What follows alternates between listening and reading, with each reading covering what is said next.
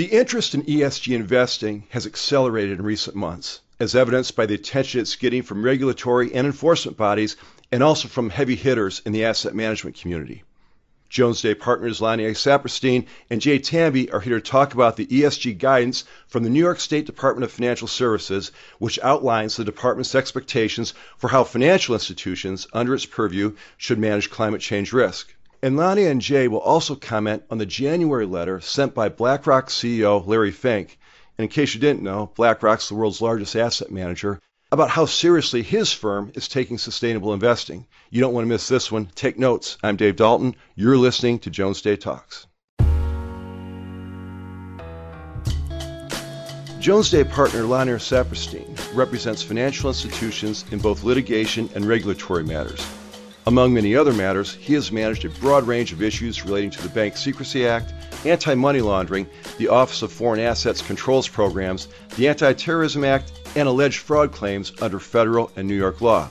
Lania is an adjunct professor at Fordham Law School, where he teaches banking-related courses. He has written extensively on matters impacting financial institutions, and his writings have been cited in dozens of prominent law journals.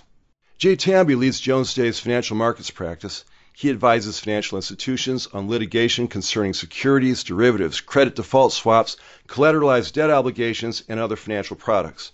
Many of his cases involve cross-border disputes, and he is experienced in the navigation of international discovery and judgment enforcement. Jay routinely provides pre-litigation advice on documentation and risk mitigation and is a frequent speaker on complex financial products.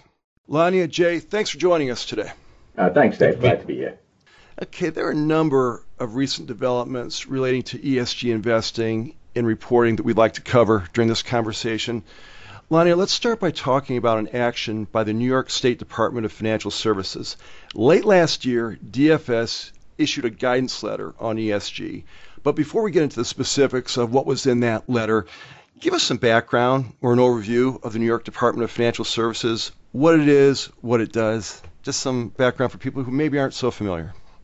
Sure. The DFS is the primary regulator for all New York licensed and New York chartered banks, as well as a host of other New York-based financial actors. The DFS also supervises insurance companies operating in New York. Now, some of our non-U.S. listeners may be wondering why there is a New York regulator. The U.S. has a dual banking system. There are federally chartered banks that are supervised by the federal regulators, and there's also state chartered and licensed banks largely supervised by their respective state regulators. In fact, the DFS regulates more financial institutions than the OCC, which is one of the principal federal banking regulators. But not only does the DFS regulate a lot of entities, it also has enforcement powers, and that's something unique amongst regulators. So the DFS is an important actor. Okay, so let's talk a little bit. We'll go over to Jay in a second, but let's talk about some of the specifics in this letter. I guess the letter noted that financial risks from climate change are unprecedented, and DFS expects that banks will begin integrating climate change risk into their government's frameworks. I guess also they said they should develop disclosure policies and work with the Task Force for Climate-Related Financial Disclosures on a framework. Is that basically what this gets to, Lania? Were those the broad strokes with the DFS guidance? Yeah, it is guidance, right? I don't think they're not right now mandating any action. Essentially what the DFS is saying is that financial institutions should start thinking about climate risk and should start thinking about incorporating climate risks into the financials as well as the financial disclosures. I would expect over the ensuing months or year that DFS will come out with something that's a bit more than guidance, inching the industry towards a more fulsome and complete disclosure regime. Over to Jay Tamby for a moment. Jay, why now? Why would DFS late 2020 decides now's the time to bring out a guidance letter on ESG? Is it just because that's where momentum appears to be going, or what maybe prompted this at that point? I think it's certainly momentum is part of the rationale behind why the DFS acted when it did. What we have noticed is really starting in Europe and more recently expanding broadly to the US is a greater focus, awareness on ESG issues, and in particular on the environmental, the E part of ESG. In many ways, both investors and regulators in Europe have been focused and have prescribed regulations around environmental targets, environmental disclosures. We're beginning to see a movement by U.S. investors very, very broadly into ESG issues, and again, on environmental issues in particular. So you can view the department's guidance letter as recognizing, acknowledging the importance of environmental issues to issuers, to investors, to financial market participants, and really beginning the process of engaging with financial institutions and regulated entities on appropriate disclosures, on measurement, and on addressing the concerns of investors who are very focused on these environmental issues. Absolutely, absolutely. Now, Lonnie, as far as we know, is this the first action of its kind by a U.S.-based regulator? Yeah, it is. And I'll also add that in May of May of last year, the DFS hired its first director of sustainability and climate initiatives, Dr. Nina Chen, who has an impressive background, including a PhD from MIT. So the DFS clearly is focused on ESG. And as Jay said, right now in particular, the environmental aspect of ESG. Let's stay with you one more minute, Lonnie, and then we'll move back to Jay. You'd written in a Jones Day commentary late last year, and we'll post that at jonesday.com, and it'll be an attachment with this podcast. You said that DFS is a major regulatory enforcement agency with an established history of weighing in on these sorts of issues. Cite some examples. What have they done prior that gives this sort of action on DFS some credibility, I guess? Yeah, the DFS is really seen as a leader in terms of regulatory innovation in a number of critical areas. And I date myself many years ago, there was an ad on TV saying, when E.F. Hutton talks, others listen. And I think that really happens with the DFS. So when the DFS speaks, other regulators listen as well as investors. So the DFS has taken a lead in a number of areas, including cybersecurity, fintech charters. Jay and I teach a class together, and I bang on often about the fact that the DFS sued the OCC, arguing that the OCC's fintech charter program violated the dual banking system. So the DFS certainly is not shy about stating its position. The DFS also took the lead in compliance officer certification that really has caught on more widely. So the DFS really is an important player in this space. Okay, Jay, is this a harbinger of things to come this year? Later in 2021, will other regulators move toward ESG-related oversight? Absolutely. I think we see what the DFS is doing here as only the beginning of a series of regulatory moves by state and federal regulators, frankly, in providing greater guidance and definition on ESG-related issues generally. We see a strong push from investors in emphasizing ESG principles and ESG criteria in making investment decisions. And I think we see a strong push from legislators and regulators on making climate change and social and governance issues more prominent in the financial markets. I think it's only a matter of time, therefore, that you're going to see in the U.S. more regulation and more prescriptive and proscriptive regulation about ESG-related issues. And so this is a very important first step by the DFS in setting out this guidance letter, but we fully expect many other regulators to follow suit. Certainly a trend and a story to watch. All right, Jay, let's stay with you. You talked about investors a moment ago. Big news in January. BlackRock CEO Larry Fink sent his annual letter to chief executives, and he said his firm would avoid investments in companies that, I'm quoting, that present a high sustainability-related risk. Now, BlackRock is the world's largest asset manager, a little more than $8.5 trillion US dollars under management. Jay, I think I know the answer before I'm going to ask this question, but this is a big game changer. How big is this? Look, certainly in terms of making headlines, BlackRock has made headlines and Mr. Fink has made headlines. The devil is always in the details, however. And one of the challenges that's presented, I believe, to companies, to regulators, to investors, is how exactly do you measure high sustainability related risk? Okay. And who is going to do that measurement?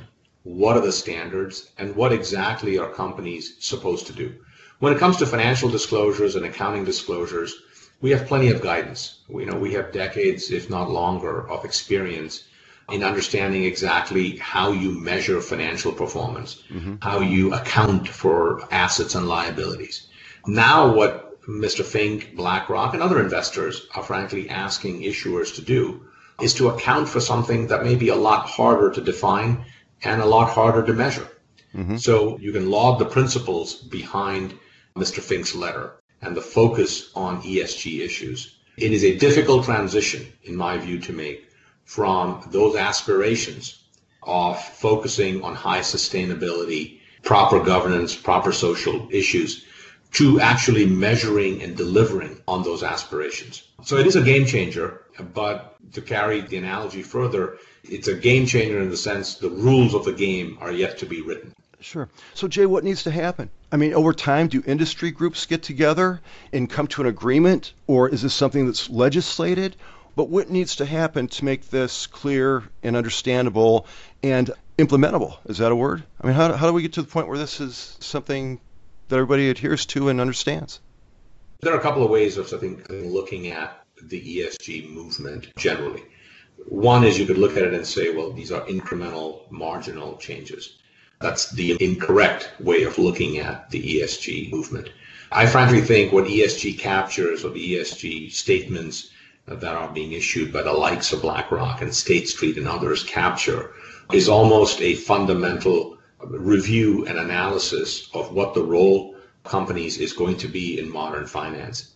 Most famously, you have the letter from the roundtable, the Business Roundtable, which discussed obligations of companies and responsibilities of companies, not just to shareholders, but to stakeholders. It's in that context of the broader reshaping of the corporation's relationship with not just its customers, not just its employees, not just its shareholders, but its place in society as a whole, and being seen as a vehicle for change and for effecting policy, whether it be environmental policy, social policy, or governance policy. That's the broader framework under which these discussions, these kinds of letters have to be examined. And so what will it take? It'll take a lot of conversation. There'll need to be consensus built around what the rules of the game are. And the rules in some part can be legislated, they can be regulated, but ultimately they are rules that have to be accepted by all the principal actors in the financial markets. And so they have to be accepted and acceptable, therefore, to issuers, to regulators, to legislators, to investors. And so it'll be a series of conversations to get to consensus around what the rules of the game are going to be. This reminds me a little bit of the discussion, controversy, situation around green bonds that I remember reading about last year. What exactly constitutes a green bond? What hurdles, what benchmarks do you have to meet in order to qualify for that kind of categorization, I guess? Is this similar? And I know that's a very narrow part of all this, Jay, but are the arguments and the discussions similar to get us to this point? You could think of the discussion and controversy around green bonds as one of the flavors of the conversation we're going to have more broadly about ESG. An important one, because certainly if you look at transactions that are occurring today that are driven by or focused on addressing environmental issues, certainly green bonds, sustainable finance falls into that bucket. And we've already seen the challenges that are presented in bridging the gap between aspirations and principles, and then actually effecting and implementing those aspirations and principles in reducing carbon output, in more sustainable energy production, and the like. Let's go back to Lania for a second, staying with Mr. Fink's letter to CEOs for a second. He'd written that the evidence on climate risk is compelling investors to reassess core assumptions about modern finance. What was your reaction when you read that, Lania? I agree, and I think helpful, at least for me, when I think about it in concrete terms, and we can do that by looking at the insurance industry. The insurance industry has been, I think, focusing on these issues longer because the cost of climate change and climate related damage often falls on the insurance industry first, at least. And the insurers have to price that risk.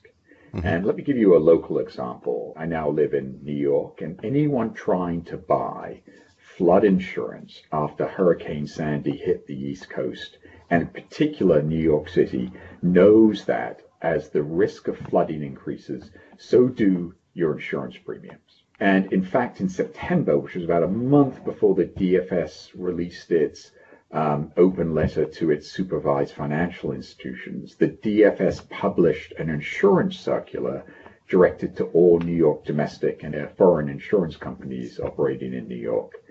And in that circular, the DFS cited a study that estimated single and multi-family residential homes in New York City with a reconstruction value of $334 billion are at high risk of storm surges.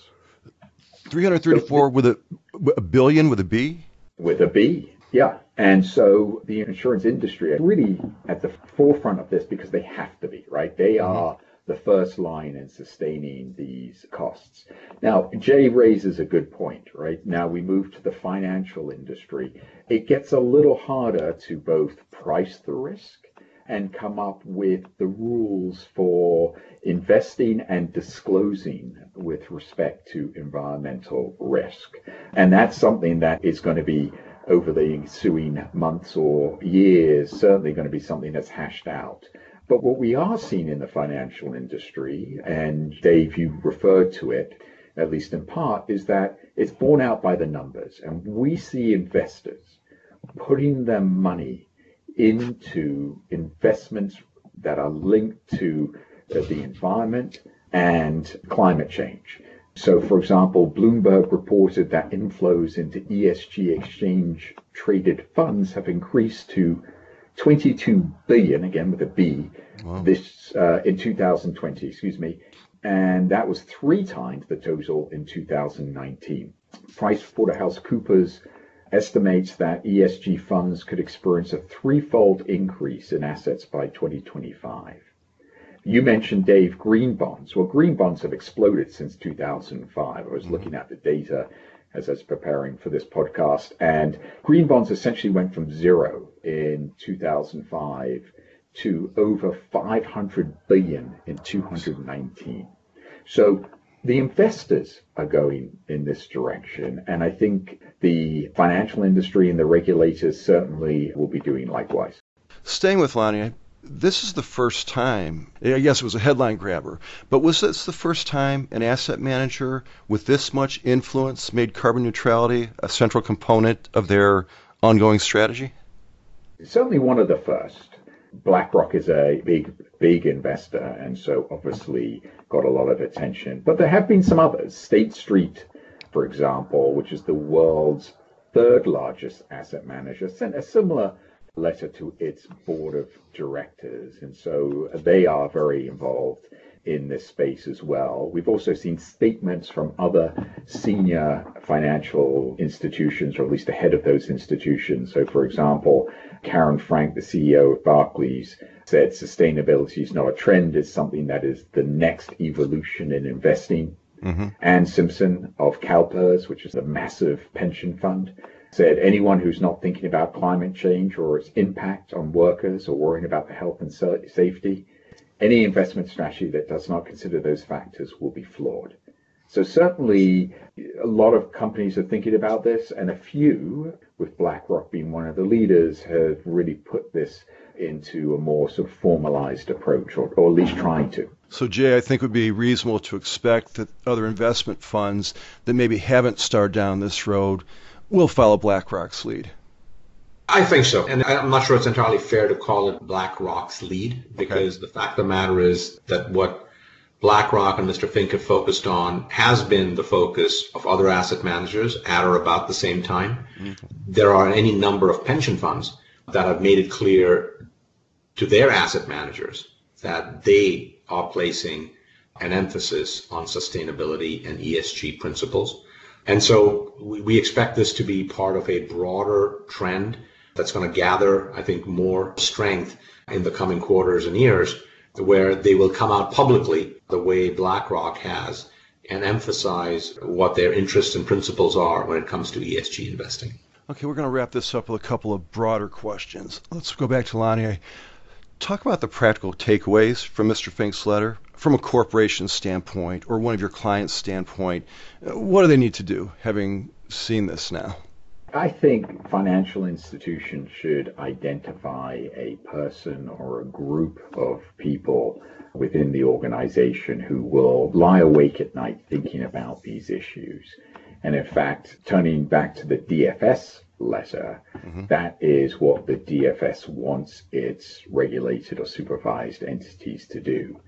And in the DFS letter, it says it expects all regulated organizations to, quote, designate a board member, a committee of the board, as well as a senior management function as accountable for the organization's assessment and management of the financial risks from climate change.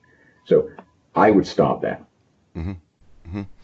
If I could add to that, maybe a natural and understandable reaction to respond to letters like the letter from Mr. Fink by providing wholehearted support and agreement. But for issuers, for other financial industry actors, I think it's not just a question of whether or not they agree with and are broadly of a similar mindset as BlackRock and other institutional investors. But the question is, when they do sign on to those principles, do they have the necessary staff, the necessary processes and controls internally to identify how they're going to achieve their ESG goals, how they're going to satisfy those ESG principles, how they're going to measure them, how they're going to report on them, and frankly, how their following of those ESG principles, how their adoption of those ESG principles is going to square with their legal obligations to their shareholders, to their employees, and to their customers. As I said earlier, there are a number of ESG conversations that are occurring. But one of the important places where the ESG conversations need to occur is in the legal sphere, where legal duties and obligations need to be better understood and defined. And to move from the truly aspirational to implementation, I think you need to have, and the financial markets need to have, more clear legal guidance and more clear demarcation of what the regulators expect and what companies are required to provide, as opposed to merely the aspirational support and backing of different actors. Jay, this is a heavy lift. There's a lot going on, both internally for corporations and for regulators and for industry-focused groups, maybe for the media. This could take a while to unpack, could it? We expect it to be a long road indeed. There are clearly strong market forces that are either pulling or pushing the financial industry as a whole in the direction of greater adherence to ESG principles.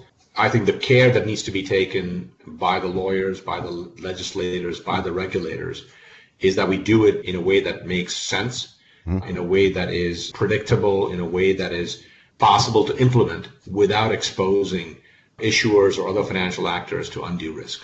Real good. Hey, let's leave it right there. Lania, Jay, this has been a great discussion. Let's do this again soon. Honestly, why don't we see how things unravel over the end of 2021, have another look. A lot of evolving storylines under this headline, so there's a lot to watch, a lot to anticipate, and I think it's an exciting time to be in your space. The kind of law you're practicing right now, it's probably a very interesting, compelling time. So thanks for everything you're doing. Great. Thanks a lot, David. Thanks for being here today. Great. Thanks. Take care. Bye. You can find complete biographies and contact information for Lania and Jay at jonesday.com. While you're there, go to our Insights page. You'll find more podcasts, publications, white papers, newsletters, commentaries, client alerts, and other useful information. And be sure to subscribe to Jones Day Talks. You can do that at Apple Podcasts and wherever else podcasts are found.